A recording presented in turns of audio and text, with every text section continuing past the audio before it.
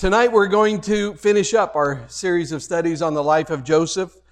Last week we talked about the moment of reconciliation that took place between Joseph and his brothers, and it was, if you recall, it was this massive, powerful, emotional event, and in response, Joseph was weeping so hard that the entire household heard him weeping, and one can only imagine what the servants in the household were thinking all the time that they were standing outside while Joseph was conversing with his brothers, and they heard the weeping, because we said that it was heard all through his household.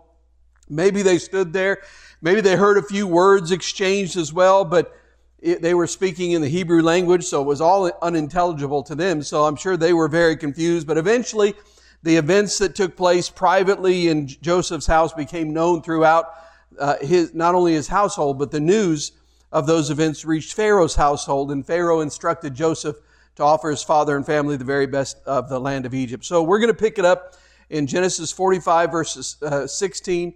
We're going to be skipping a little bit more tonight because they're trying to get through the end of this story, and there's sections in this part of the story that it would just take more time to read than there's really, it wouldn't add anything to what we're going to do. So beginning in verse 16, Genesis 45. When the report was heard in Pharaoh's house, Joseph's brothers have come, it pleased Pharaoh and his servants. And Pharaoh said to Joseph, say to your brothers, do this, load your beasts and go back to the land of Canaan, and take your father and your households, and come to me, for I will give you the best of the land of Egypt, and you shall eat the fat of the land. And you, Joseph, are commanded to say, do this, take wagons from the land of Egypt for your little ones and for your wives, and bring your father and come. Have no concern for your goods, for the best, for the best of all the land of Egypt is yours. The sons of Israel did so, and Joseph gave them wagons according to the command of Pharaoh, and gave them provisions for the journey. To each and all of them he gave a change of clothes, but to Benjamin he gave 300 shekels of silver and 5 changes of clothes. To his father he sent as follows, 10 donkeys loaded with the good things of Egypt, and 10 female donkeys loaded with grain, bread, and provision for his father on the journey. Then he sent his brothers away, and as they departed, he said to them, this part cracks me up, do not quarrel on the way. It just almost sounds like a parent talking to his child there. So they went up out of Egypt and came to the land of Canaan to their father Jacob. And they told him, Joseph is alive, and he is ruler over all the land of Egypt. And his heart became numb, for he did not believe them. But when they told him all the words of Joseph, which he had said to them, and when he saw the wagons that Joseph had sent to carry him, the spirit of their father Jacob revived. And Israel said, it is enough. Joseph, my son, is alive. I will go and see him before I die. So, presumably, Pharaoh was more than grateful for Joseph's economic wonder and his acumen in that area, which was in the process of saving the empire from starvation, to say nothing of helping Pharaoh retain his own power base. In fact, we'll see tonight, expand his power base, make Pharaoh more powerful than ever before. And so at Pharaoh's command, Joseph ordered wagons to provide transport for all of Jacob's family and all of his entourage, and he sent his brothers back to Canaan with a warning not to quarrel along the way, which tells me that Joseph had no illusions regarding his brothers. He knew that their journey was not over yet. They hadn't arrived. There was still a possibility that they were going to get into some kind of quarrel. Joseph probably did not realize that the generosity flowing from Egypt to his family would one day result in a 400 years slavery from which the nation of Israel would one day have to be delivered. But as we look at what Pharaoh said and what Joseph did, there are subtle differences between what the two rulers of Egypt, Joseph and Pharaoh, offered to Jacob's family. Both of them told them to come down to Egypt, but Joseph suggested that they come and live separated from the Egyptians by forming an enclave in the district of Goshen in the fertile eastern Nile Delta. And Pharaoh, by contrast, he told them to leave all their stuff behind and not to regret it. Don't even think about it. Don't even worry about that stuff. But then Joseph urged his father to come and bring all of his flocks and all of his possessions. So there's a little difference there between how Joseph carried out the orders of Pharaoh in this situation. And these differences raise a very important question. And I think this is what Joseph was trying to do. The question is, would Israel be assimilated completely into Egypt and lose all of its distinctiveness, as Pharaoh seems to wish? Or can the seed project, the vision of Abraham, the promise of God that the seed of the woman would crush the head of the serpent, would that be preserved by Israel, keeping its cultural identity and living as a nation within a nation? And assimilation versus separation is an issue that's already raised its head in Genesis, and it will recur throughout the history of Israel. In fact, that was one of the problems that created issues after they took possession of the Promised Land. For years, they started intermarrying. They had laws, they had rules. God had forbidden them to marry outside of Israel. Now, I want you to understand very clearly that had nothing to do with race. Some people have used that to defend their own racism. That's not what it had anything to do with. It had to do with their moral and religious purity. Because he knew, and you can see it, he mentions this throughout the Old Testament, God knew that if they intermarried with them, they would start adopting their false gods. And they would start worshiping idols. And that's exactly what happened to Israel.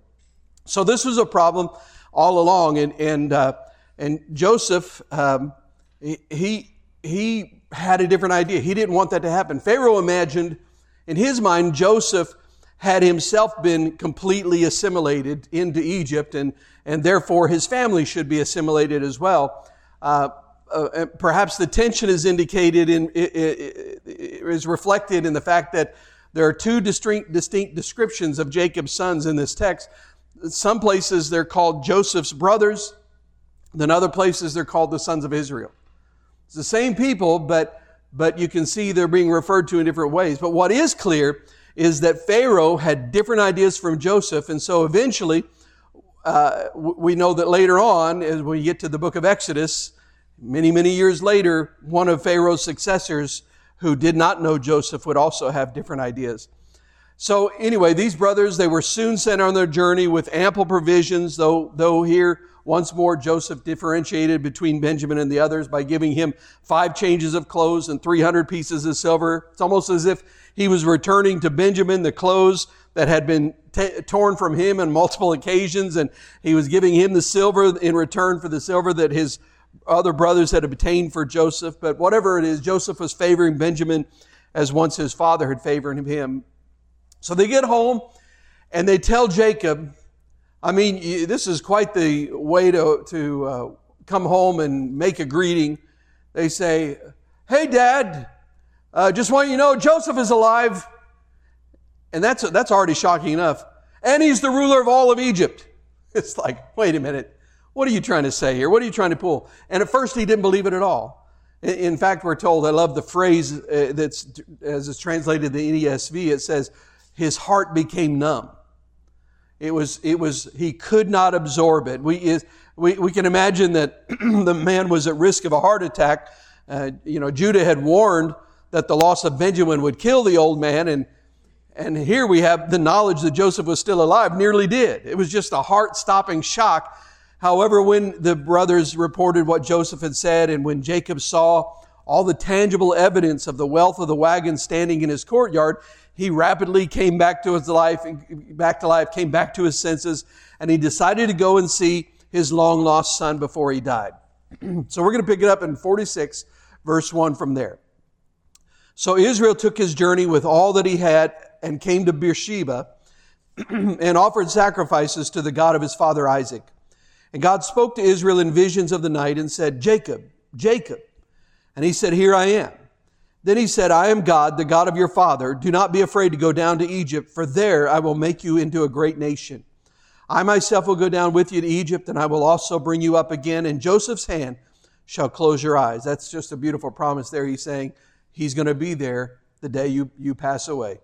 That's a very precious promise, I'm sure, to Jacob. Then Jacob set out from Beersheba. The sons of Israel carried Jacob their father, their little ones, and their wives in the wagons that Pharaoh had sent to carry him. They also took their livestock and their goods, which they had gained in the land of Canaan, and came into Egypt. Jacob and all his offspring with him, his sons and his sons' sons with him, his daughters, his sons' daughters, all of his offspring he brought with him into Egypt. So Jacob, upon hearing that Joseph is alive and that he's the ruler of Egypt, and he believes it now because it was a massive display of wealth that had been sent there, and so he decides, all right, I'm going to go see my son Joseph.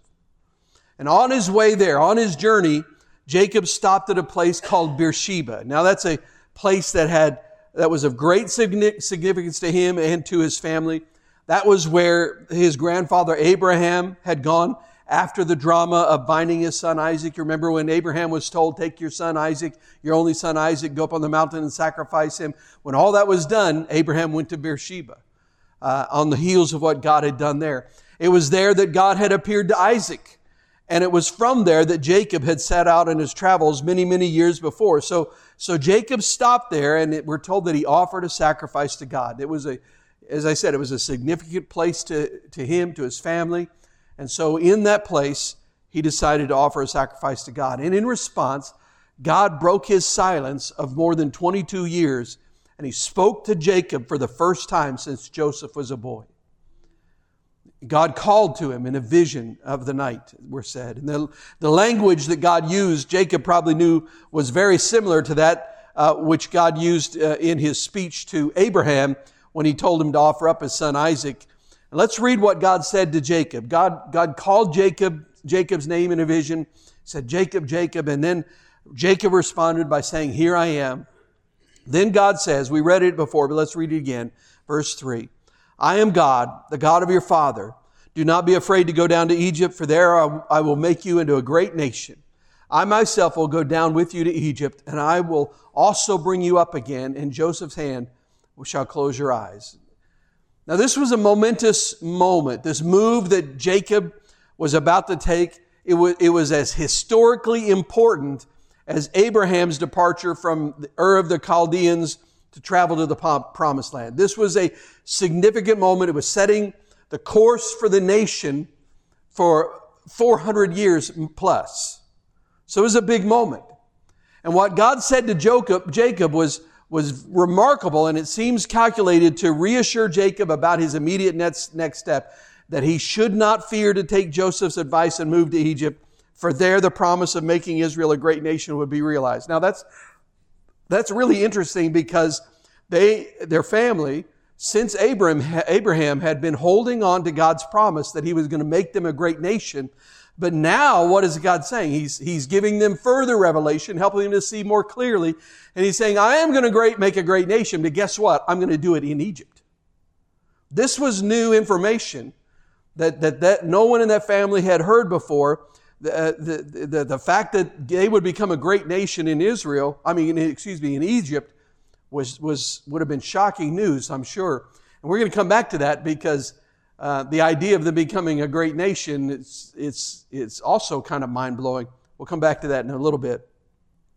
But I think the question I want to ask here is, this text implies that Jacob was hesitant or afraid of making this move.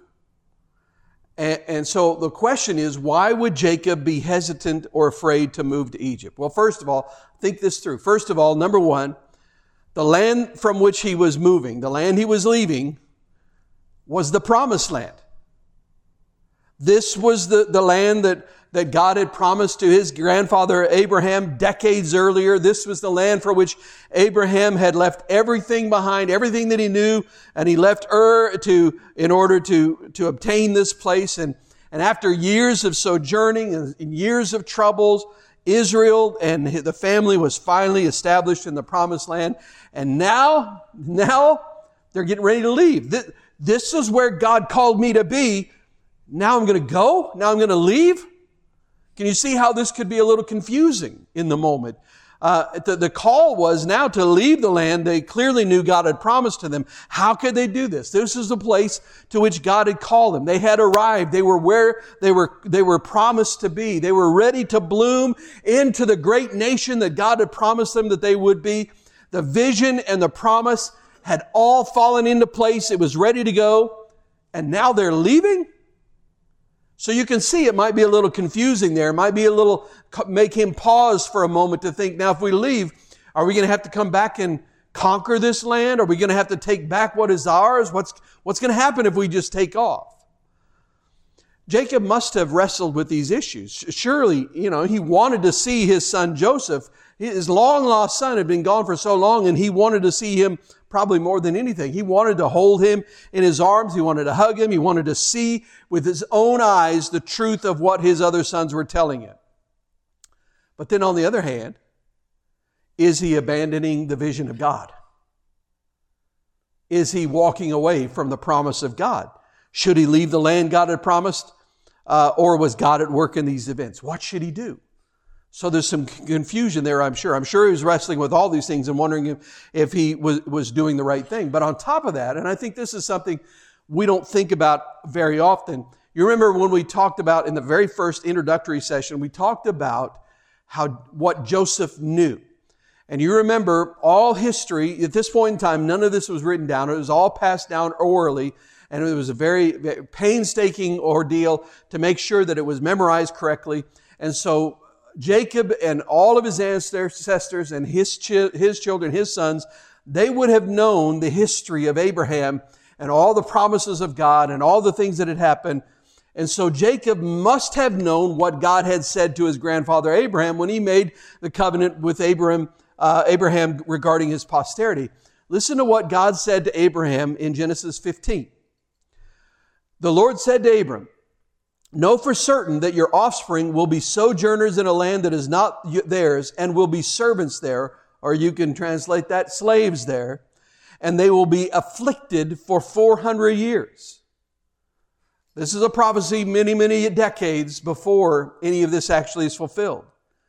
He said, "But I will bring judgment on the nation that they serve, and afterward they shall come out with great possessions. As for you, you shall go to your fathers in peace. You shall be buried in a good old age, and they shall come back here in the fourth generation, for the iniquity of the Amorites is not yet complete." There's a lot there for a different study, but God's message to Abraham concerned the distant future. Jacob would have known this prophecy that the nation was going to be transplanted into another nation. They weren't told what nation, and that they would be there and they would be afflicted as slaves for 400 years. Jacob was surely aware of every detail of the making of the covenant, including this prediction that Abraham's and therefore Jacob's descendants would go to a foreign land and suffer 400 years of affliction. And here, Jacob is about to move out of the promised land and into another nation. That had to be weighing on his mind. Am I going to be the one that leads us into this slavery? And God was encouraging him to make this move without explicitly reminding him of the darkly foreboding prediction and the suffering that it entailed. Were these events part of fulfilling that prophecy? Jacob surely wrestled with whether he was doing the right thing or not. He certainly had some measure of fear. That I'm convinced of, whatever it was, because otherwise it would be pointless for God to say, "Don't be afraid." If he wasn't afraid, why in the world would God appear to him and say, "Do not be afraid. You go ahead and make this move to Egypt"? Why tell Jacob not to fear if Jacob wasn't wrestling with fear? So I feel certain in my heart, I feel very sure that the context tells us that Jacob at this point still was not sold on this. He still had some lingering fear there about moving to another nation and leaving the promised land behind. But God made it clear to Jacob that he was the one orchestrating these events. Jacob may have initially been concerned that he was taking a detour on his road to the fulfillment of God's promises to his family. It seemed to him like a divergence from the planned pathway. This is the promised land. We're in the promised land. If we go there, we're diverging away from the path that's in front of us. But God was fully at work in the Egyptian sojourn of Jacob's people, just as much as he was in Joseph's journey to Egypt wearing the chains of slavery. And I think there's an important lesson there. We need to grasp in all of this that the whole idea of a divergence, of a change of plans in our lives, it's really kind of a misnomer. We see it as a delay or perhaps a halting in the work that God has called us to do. but that's just not the case. We call it a divergence or a delay, but it's not an accident. But it's an integral part of God's plan for our lives. In our journey, in the journey of our lives, God almost never, and you'll tell me if you find this to be true, He almost never takes us directly from point A to point B. Has anybody found that? You know, He says, here's where you are, here's where I'm going to take you. And it's almost never does He take us to the straight path. There's always, it seems like He takes us off the interstate and takes all the backcountry roads and takes this long circuitous route and goes, everywhere all over creation before He gets us to the place where He wants us to be. Our Heavenly Father has a destination in mind for us, for our lives, and He has a direction and a place that He's taking us toward. But our problem is we think let's get from point A to point B, and we think in straight line because we're often in a really big hurry about our lives. But here's the reality, and I think if you haven't figured this out, this will maybe help you relax a little bit. God is not in a hurry. He's not in a hurry. His concern is not with the speed of our travel and getting us to where we need to be as quickly as possible. His concern is that we are prepared properly for the moment when we arrive. His concern is that we have the spiritual growth and maturity to be able to sustain the calling to which He's calling us. For example, say a young man feels a calling to do some great ministry. He feels like he's going to be a great, powerful evangelist. He's going to reach thousands of people. He's going to have this massive ministry. And all that may very well be the calling of God. But the problem is, if that person takes the shortcuts and goes point A to point B without going the pathway that God wants them to go, they will not have the character to sustain the level of integrity that's needed for that size of a ministry. And that's what happens a lot of times. When you see ministries fail, often it's because shortcuts were taken and the character was not built. And if the character is not there as a foundation, it won't sustain the ministry. And so it's in the economy of God, divergent times have their purpose and their blessing. God makes us into what He would have us be in the divergences of our lives. You see this even in Joseph.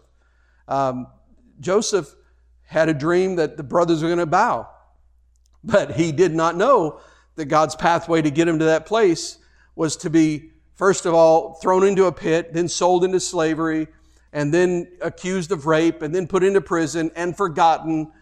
And then you're going to interpret a dream for the most powerful man on earth, and then you're going to rise to power. But see, all of that was necessary because all of that was preparing Joseph. We're going to get to that in just a little bit.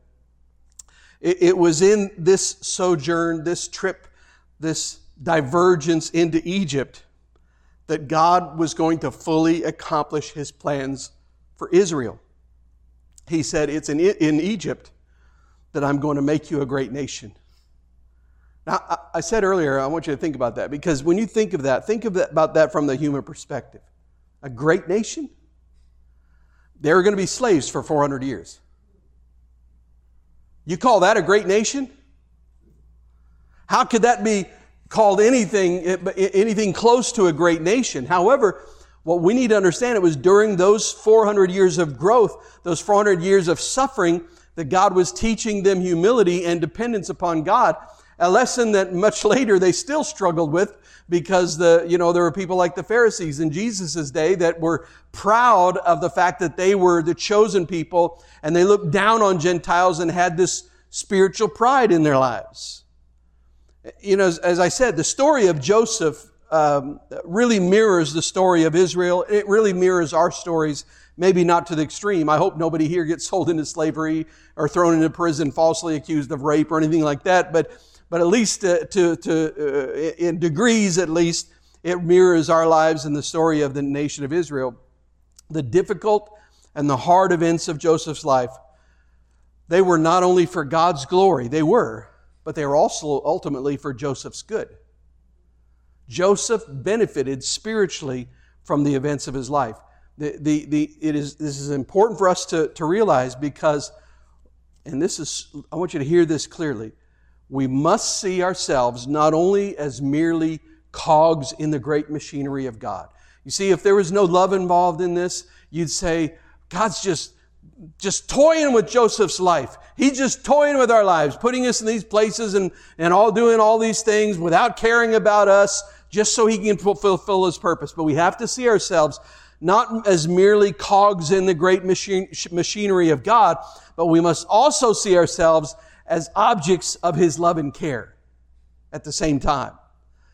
While all things are ultimately for His glory, we also have to keep in sight the fact that the very hairs on our heads are numbered. And for some of us, it's a running total. Every time we take a shower, He has the update. You know how it is. Some of us know how it is anyway. But we have to remember the lessons of Psalm 139 that tells us that God intimately knows everything about us. And He's involved in all the moments of our lives. When Joseph was betrayed by his brothers, God was there.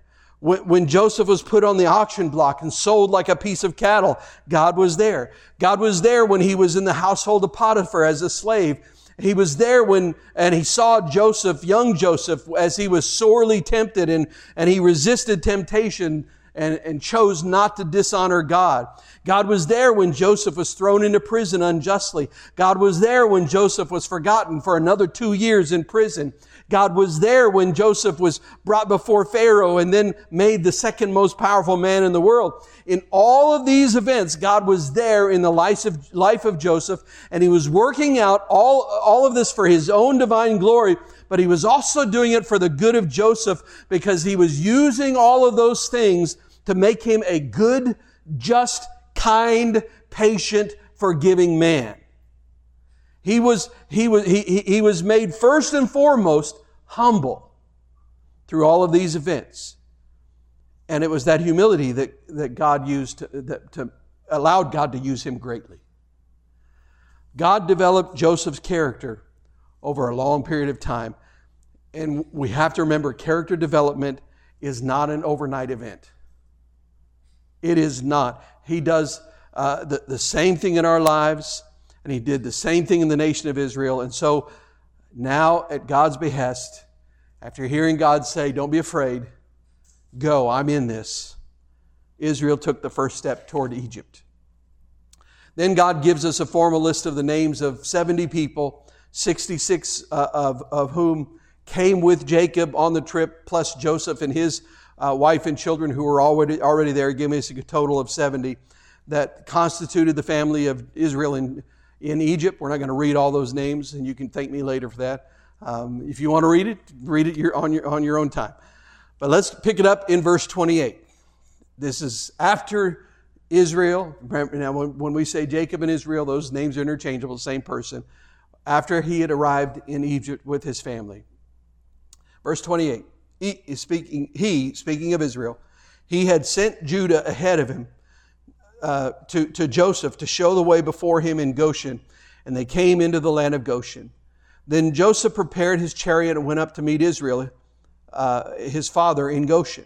He presented himself to him, fell on his neck, and wept on his neck a good while. Israel said to Joseph, now let me die, since I have seen your face and know that you're still alive. Joseph said to his brothers and to his father's household, I will go up and tell Pharaoh, and will say to him, my brothers and my father's household who were in the land of Canaan have come to me.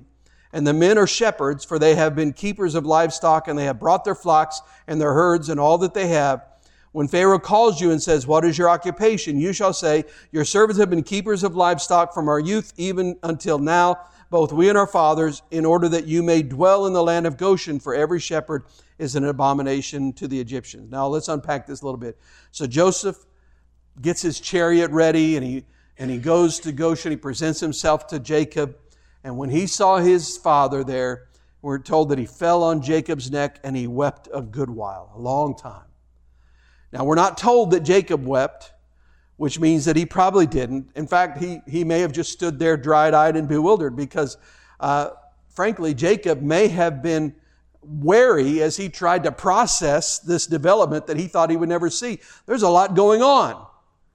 I mean, now he's not only heard that Joseph is alive, but he sees him. And on the one hand, he knew that Joseph was still alive, and he knew this was his son. But his son, think about this, Joseph had been changed beyond recognition. Last time he saw him, he was maybe like a 17, 18-year-old kid. Maybe, was trying to grow a beard, but it wasn't really coming in full. Now he sees him in Egyptian clothing, and he shaved completely. And when we say completely, the Egyptians, the habit of the Egyptians, shaving their head and everything. So he's completely bald, no hair on him anywhere. And he looked like an Egyptian. He spoke the language of Egypt. He was the chief minister in the country's administration.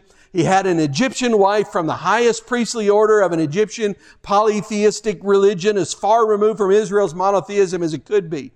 So although he had his son back physically, Jacob must have wondered whether his son had been lost by his assimilation into the heathen culture. Had he been lost to the God of Israel? And also, not only that, what two of his other sons? Because now Jacob knew, although he may have long suspected, now he knew that they had lied to him about the death of Joseph. Not only that, but they had sustained the lie for 20 plus years. What was he to think? What was he to do?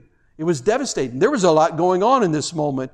And by the way, it's striking that there is no record of the sons expressing repentance to Jacob for what they had done. Now, he may well have done that, but it's certainly not recorded. So Jacob's concerns are very understandable. I think we can get it because in the contemporary world, many believers have lived to see the culture around them change completely in terms of values and norms and attitudes toward faith and attitudes toward God and Christ. I mean, I'm looking in this room here, most of us are old enough that you have witnessed cataclysmic changes in our culture.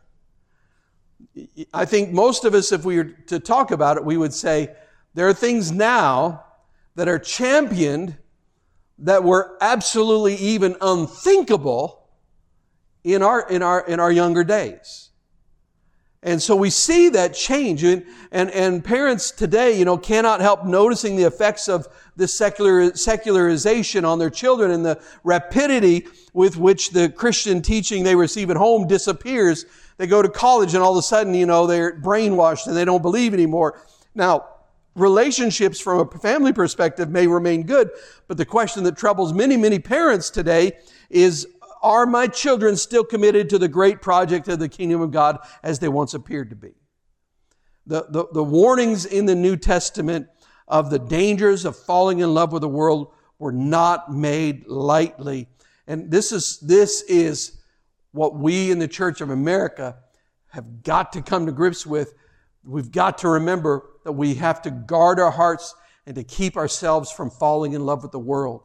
And because it's easy to do. And each of us needs to take very real care not to be seduced into an incremental assimilation that lands us in the joylessness of compromise. It's very easy to get to that place of compromise. And you've heard about the slippery slope. The idea is that with a small compromise, eventually can lead you to greater compromises.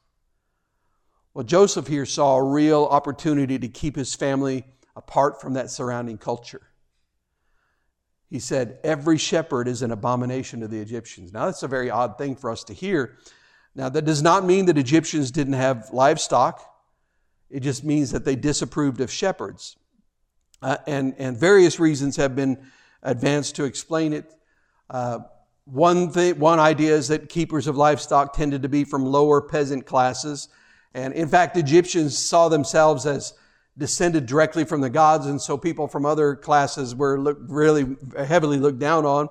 The shepherds might also be nomads, and therefore they were held in suspicion by people who were city dwellers. And I think this was a very real possibility, and that is that those, particularly when you're talking about Israel, that they might sacrifice some of the animals that were considered sacred by the majority of the Egyptians. We're given more insight in the book of Exodus, where Moses asked Pharaoh to let Israel go out and worship God. He says, you remember, At one point in time, he said, let us go out into the wilderness for 3 days and so we can worship God there. Why would he ask that? Here's what happened. Then Pharaoh called Moses and Aaron and said, go sacrifice to your God within the land. But Moses said it would not be right. In other words, Pharaoh says, sacrifice to God, worship him. Don't leave Egypt, though. You can't leave. But Moses said it would not be right to do so, for the offerings we shall sacrifice to the Lord our God are an abomination to the Egyptians. So it's not just that they were shepherds, but the sacrifices themselves would be an abomination to the Egyptians. If we sacrifice offerings abominable to the Egyptians before their eyes, will they not stone us? So that you can sense there's a religious aspect here. We must go 3 days journey into the wilderness and sacrifice to the Lord our God as he tells us. So this may refer to the fact that in Egypt, the ram was sacred to two specific gods in their pantheon of gods, the gods Amun and Khnum. I have no idea if I said those right. And so if rams were considered sacred, then therefore related animals like lambs and sheep might well have been regarded in the same way. And so they saw them as sacred animals, and if they saw the Israelites sacrificing rams or sheep or lambs, that could be something they say, hey, you're killing the sacred animal, and it could cause all kinds of issues. So in light of these cultural and religious practices, we can see why Pharaoh would want to settle Israel into a separate enclave, get them in the land of Goshen away from everybody else. Joseph knew that this is what Pharaoh was going to do, and he wanted his people separated from the Egyptians. He wanted his family there. So this is why he told them, I'm going to tell them that they're shepherds. Just tell them the truth. I'm going to tell them who you are, what you do. And when you stand before Pharaoh, you tell him the same thing. You tell him the truth, that you're a keeper of livestock, because knowing that, he's going to want to keep you away from all of the Egyptians. So he told them the truth. He told them to do that. And eventually, Joseph presented 5 of his brothers to Pharaoh. We don't know which 5. We're not told. And then the conversation ran just as Joseph predicted. And the brothers requested to be allowed to settle in Goshen. The request was granted by Pharaoh speaking through Joseph. And in fact, Pharaoh even said, hey, if you're gifted, if you're good at this, how about you supply some shepherds and some herders for my own livestock? And then came a grand moment when Joseph brought his father Jacob to stand before Pharaoh. And verses 7 through 11 says, then Joseph brought in Jacob his father and stood him before Pharaoh, and Jacob blessed Pharaoh. And Pharaoh said to Jacob, how many are the days of the years of your life? And Jacob said to Pharaoh, which by the way, the Egyptians very much valued longevity of life. And so, from history, it tells us their average lifespan was about 110 years. So this would have been very impressive to Pharaoh to hear this. Jacob said to the Pharaoh, the days of the years of my sojourning are 130 years. Few and evil have been the days of the years of my life, and they have not attained to the days of the years of the life of my fathers and the days of their sojourning. And Jacob blessed Pharaoh and went out from the presence of Pharaoh. Then Joseph settled his father and his brothers and gave them a possession in the land of Egypt, in the best of the land, in the land of Ramesses, as Pharaoh had commanded. So it was a very remarkable meeting, because Jacob, unlike his son, did not use the language of subservience or dependence, but on the contrary, Jacob actually assumed a superior position and blessed Pharaoh. He actually said, hey, you know what? I'm going to bless you, son. I don't think he said it that way, but and Pharaoh's question to Jacob is telling how many are the days of years. I already kind of mentioned that. And he admitted his age was 130. And then once more, Joseph hears his father bless Pharaoh before departing from the presence. So I want to move on, because we still got a little bit to cover here tonight. In the next section, which we're not going to read, and we're not going to take that much time talking about it, because it's told about Joseph's activities during the famine. But we see in the next section that the Egyptian people ended up losing much during the time of famine. First, Joseph sold the grain to the Egyptians and the surrounding nations, and he put the money into Pharaoh's treasury. But guess what? Guess what happens when you do that? And the economy is based on agriculture, and it's stagnant. It's not happening. Guess what happens? The money supply dries up. And eventually the money supply dried up, and the people clamored for food to keep them alive. So then Joseph then instituted a barter system whereby the people would give him their livestock in exchange for food. And that system lasted for a year, but eventually they had no more livestock to give. And it's all in Pharaoh's possession, and most likely, very good possibility that it had been given into the custody of Jacob's sons as Pharaoh had requested, because now they're taking care of livestock. So the people then offered the only thing they had left when they're out of money and they're out of livestock. They offered their land and themselves as serfs to Pharaoh in exchange for food. And the result was that ownership of all the land passed into the hands of Pharaoh, just like everything else. So you can see how through this process, Pharaoh not only got more wealthy, but he got far more powerful. He was more powerful now than he had ever been. And by the way, when they gave their lands and themselves to work the land, it was not a sad situation for them. They were actually very grateful to Joseph because he had helped them survive. And then after that, because that wasn't quite the end, because after that happened, Joseph knew the end of the drought was coming, which meant that agriculture was going to be starting up again. And so knowing that the famine was in its last stages, he introduced finally a system of supplying seed to the Egyptians and then taxing the resultant crop at 20%. By contrast, during this time, Israel and all of the family of Jacob enjoyed the favor of Joseph's special protection, and they had all the food they needed. So it's not difficult to imagine that this may have sown the seeds of resentment between Egypt and Israel that would eventually culminate in a reversal of those roles, for Israel prospered in the region of Goshen. So Jacob lived in Goshen for 17 years, which is exactly the same length of time that Joseph had been with him in Canaan at the beginning. And aware of his impending death, he called Joseph to him and made him promise with an oath. We didn't read this part, but he made him promise. He said, "Put your hand under my thigh." We don't know what the symbolism means, but it was obviously a way that they signified an oath. But he made him promise with an oath not to bury him in Egypt, but to bury him with Abraham and Isaac in their tomb in Canaan. And what that tells us is that Joseph shows us by this request that he saw the future not in Egypt, but in the land promised to Abraham, Isaac, and himself. He said, "This is not our place. This is not where our future is." Even though he had come to Egypt at the call of God, he knew that the stay there would be temporary. So he would lay down a marker. And by insisting on being buried in Canaan, he would point all subsequent generations to where their future lay. And the first one to whom he would communicate that message was to Joseph, because he asked Joseph to bury him back in Canaan. And by doing that, he thus forced Joseph to make the journey back to Canaan. Jacob knew that Joseph had a lot going on. He had a lot of power here. This is where his life was. He wanted Joseph to set back his foot back in the land of Canaan again.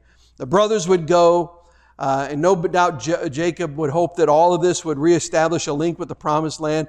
Somehow, one way or another, he was going to get them to set foot in Canaan again.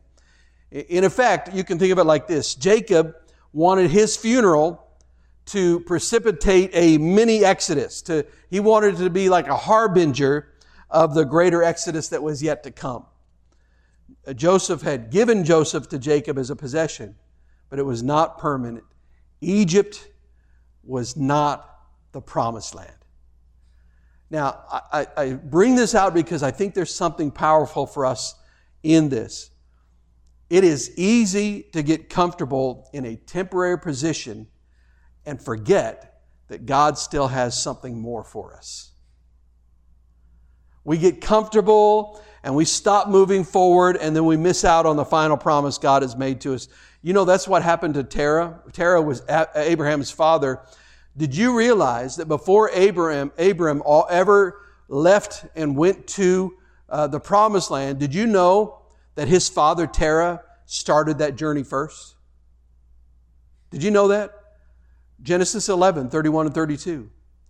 Terah took Abram, his son, and Lot, the son of Haran, his grandson, and Sarai, his daughter-in-law, his son Abram's wife, and they went forth together from Ur of the Chaldeans to go into the land of Canaan. So where were they going? They left to go to Canaan. It says, but when they came to Haran, they settled there. The days of Terah were 205 years, and Terah died in Haran. He set out for Canaan, the promised land, but he never made it because he settled in Haran. He died without seeing Canaan. We can't get comfortable along our journey in life. Wherever you are, you have to know God has something more planned for your life. So don't ever settle for where you are and miss out on the next great thing God wants to do in you and through you. Don't die in Haran. Keep moving toward Canaan. Keep moving forward. One day, not long after Jacob made Joseph swear to bury him in Canaan after his death, word came to Joseph that his father was ill and was failing rapidly. So Joseph went to visit his father and took with him his two sons, Manasseh and Ephraim. And in their meeting, Jacob adopted Joseph's sons as his own. And he tells Joseph that he will treat them as his other children. He specifically mentions Reuben and Simeon because they're the two firstborn sons. And he thus incorporates them into the tribes of Israel with the implication that they're no longer Egyptians. Now, I want you to think about it. I don't know if you ever wondered about this, but you have all these sons of Jacob that are the heads of these tribes, but there's no tribe of Joseph. You ever thought about that? You have all these 10 brothers with their tribes, no tribe of Joseph. Why is that? Because Jacob adopted Joseph's sons, and so Ephraim and Manasseh, two tribes, are the tribe of Jacob. What the effect of that is, in the future, we know that both of these tribes will receive allotments of land when they come back into the promised land after the time of slavery in Egypt, and they would receive allotments of lands along with all the other tribes that were descended from Jacob's sons. This decision, by doing this, what that means is that Joseph, in effect, will have a double allotment among his brothers. Because land was given to one of his sons and more land was given to another of his sons, that is his tribe. So he received the double allotment as a result of that. So when you read about the tribe of Ephraim and the tribe of Manasseh, those are both part of what would be called the tribe of Joseph. So Jacob blessed in that moment, he then blessed Joseph's sons. And it was, you read the story, and Joseph was careful to get them lined up. He had the older one here, which was Manasseh, and he had Ephraim on the right hand, on his right hand side. And he did this because he wanted to make sure Manasseh was on the right hand side of his father Jacob, and Ephraim was over here because he knew he was going to bless them, and he wanted Manasseh to get the blessing of the older child. And you read the story, you know what Jacob did?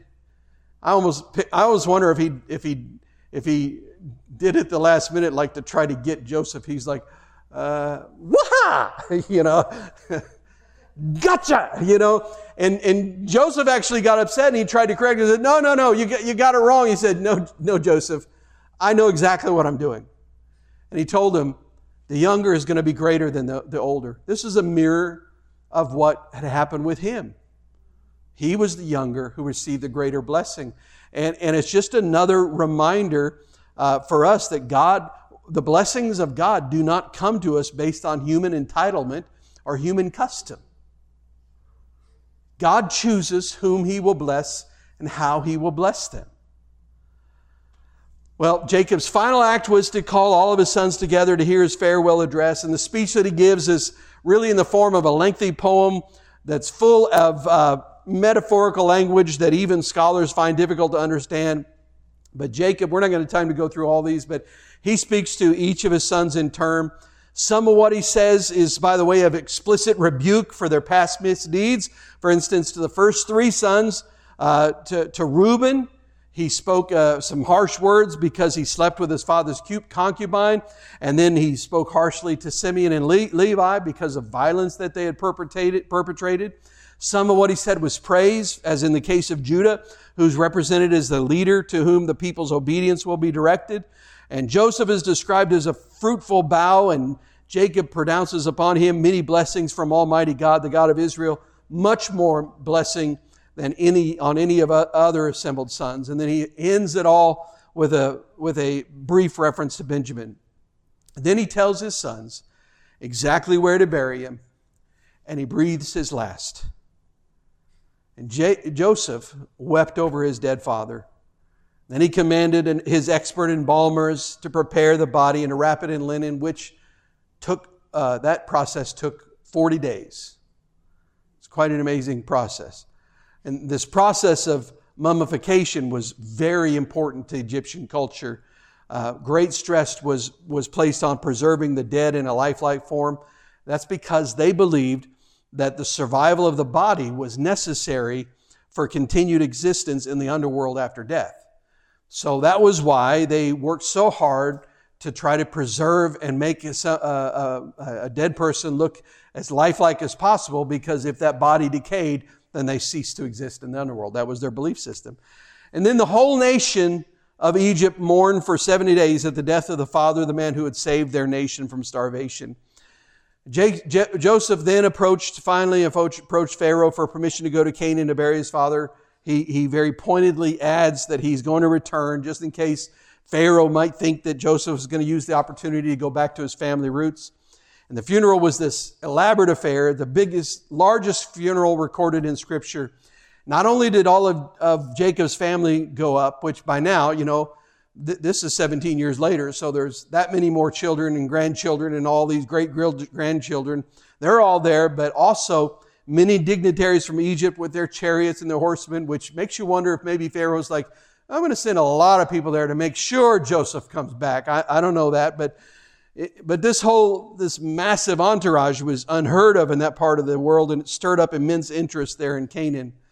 And then they laid Jacob in his ancestral tomb, made their way back to Egypt. Then let's get to life after Jacob's death, because if you remember, when Joseph forgave his brothers, there was evidence there that they were still very leery of what he was going to do. And I'm going to show you that existed, that was in the back of their mind all along. Verse 15 of Genesis 50. When Joseph's brothers saw that their father was dead, they said, "It may be that Joseph will hate us and pay us back for all the evil that we did to him." So they sent a message to Joseph saying, "Your father gave us this command before he died. Say to Joseph, please forgive the transgression of your brothers and their sin because they did evil to you. And now please forgive the transgression of the servants of the God of your father." So Jacob was gone. The family was left without his strong influence. And we know very clearly, it's obvious, Joseph was by far the most powerful man among his brothers. He operated in a vastly more complex and high-powered world than theirs. And they were completely dependent upon him as their benefactor.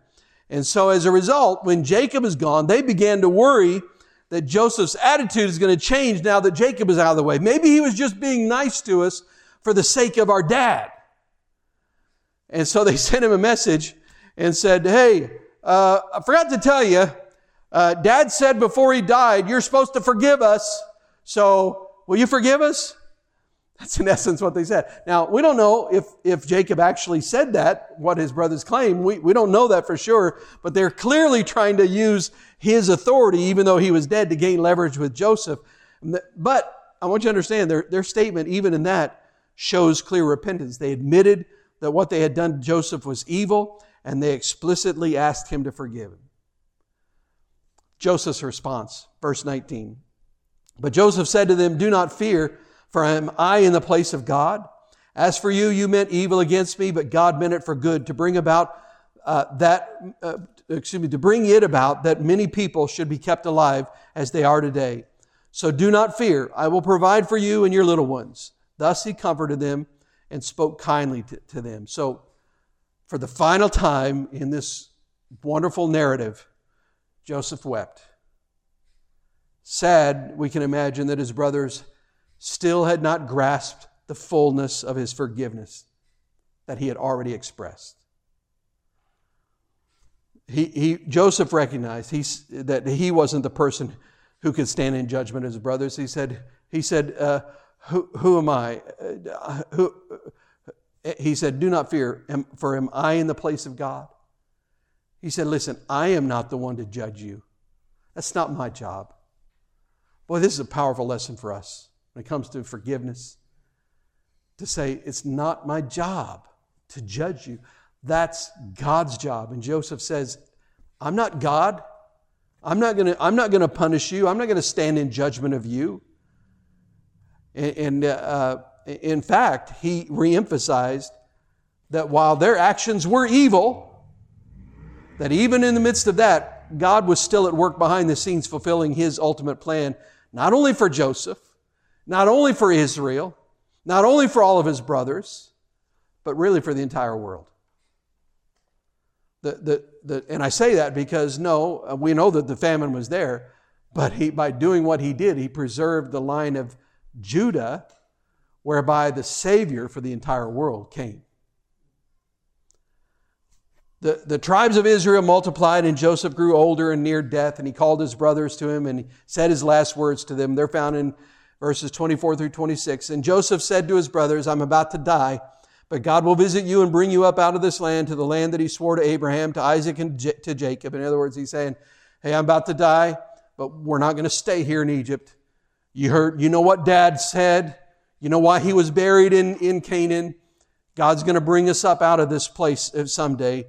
Then Joseph made the sons of Israel swear, saying, God will surely visit you, and you shall carry up my bones from here. So Joseph died, being 110 years old. They embalmed him, and he was put in a coffin in Egypt. So Joseph believed that God would one day fulfill His promise to Abraham, Isaac, and Jacob. Hence, his last request to all of his brothers and to the nation of Israel was that when that exodus happened, when that moment came, when God brought them out of the land of Egypt, that they would take His bones with them, so that His last resting place would be with the patriarchs in the promised land. The New Testament refers to these last words of Joseph as evidence of his faith in God. Hebrews 11:22 says, it was by faith that Joseph, when he was about to die, said confidently that the people of Israel would leave Egypt. He even commanded them to take his bones with him when they left. Yes, he was embalmed in Egyptian fashion. And yes, he was put in a coffin in Egypt. Yet, by insisting that his remains should one day be taken by Israel to the promised land, Joseph demonstrated that he knew that the future of Israel did not lie in Egypt.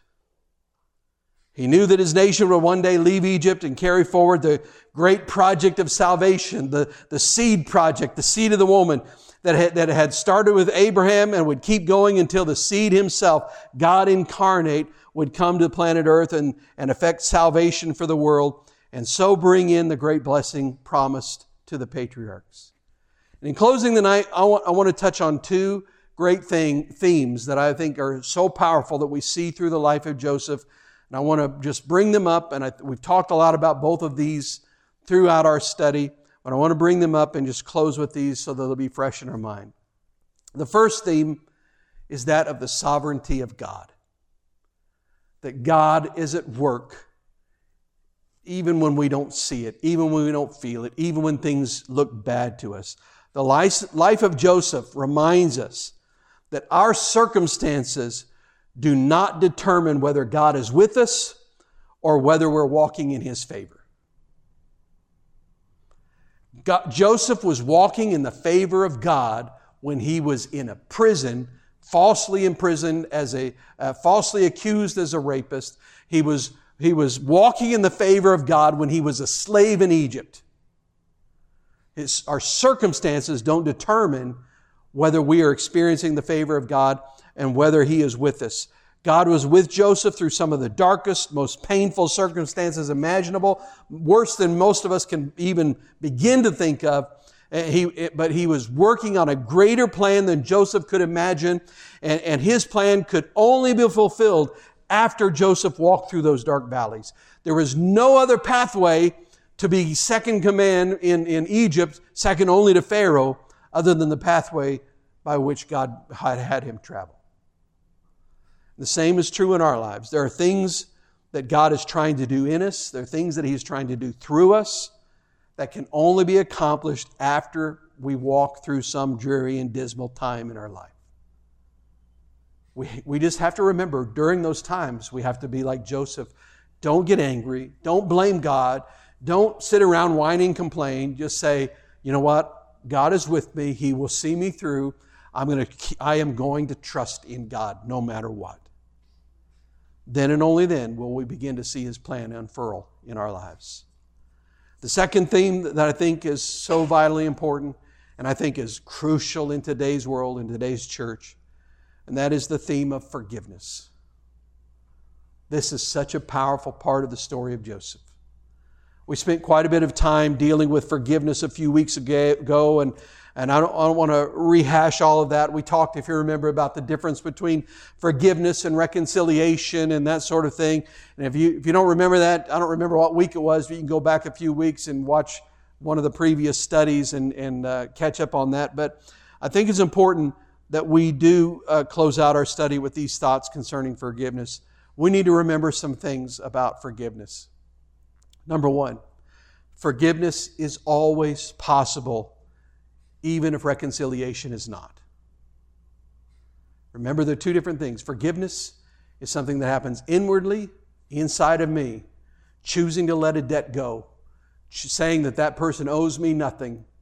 But reconciliation is what takes place when the other person repents and our relationship is healed. I cannot make somebody repent, therefore I cannot make reconciliation happen.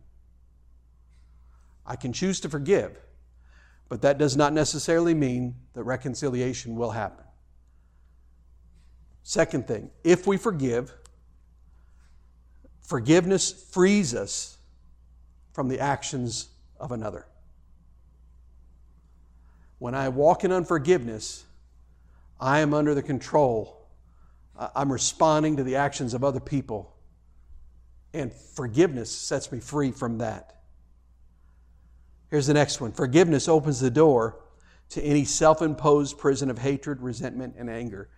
Forgiveness. I forget who said this, but I read it a while back, and it said this, if I can remember it right now off the top of my head.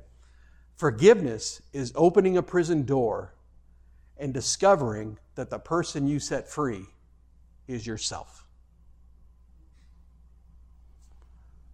We forgive because as Christians, we know that God is in all events working them together for our ultimate good. We look at Joseph's life, and one of the things we can learn is that when we walk with God, when we trust Him, when we realize that He is working even in the darkest times, even when somebody does something absolutely wicked to us, the offender may wield their evil tool as an act of malice designed to wound us. But that evil tool becomes a scalpel in the hand of God to perform surgery on our heart and our soul.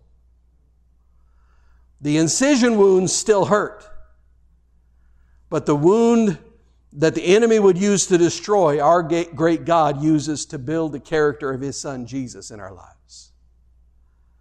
And we remember in those moments that even when there's pain, even when there's betrayal, even when there's all these other things, just as God was with Joseph, so is He with us.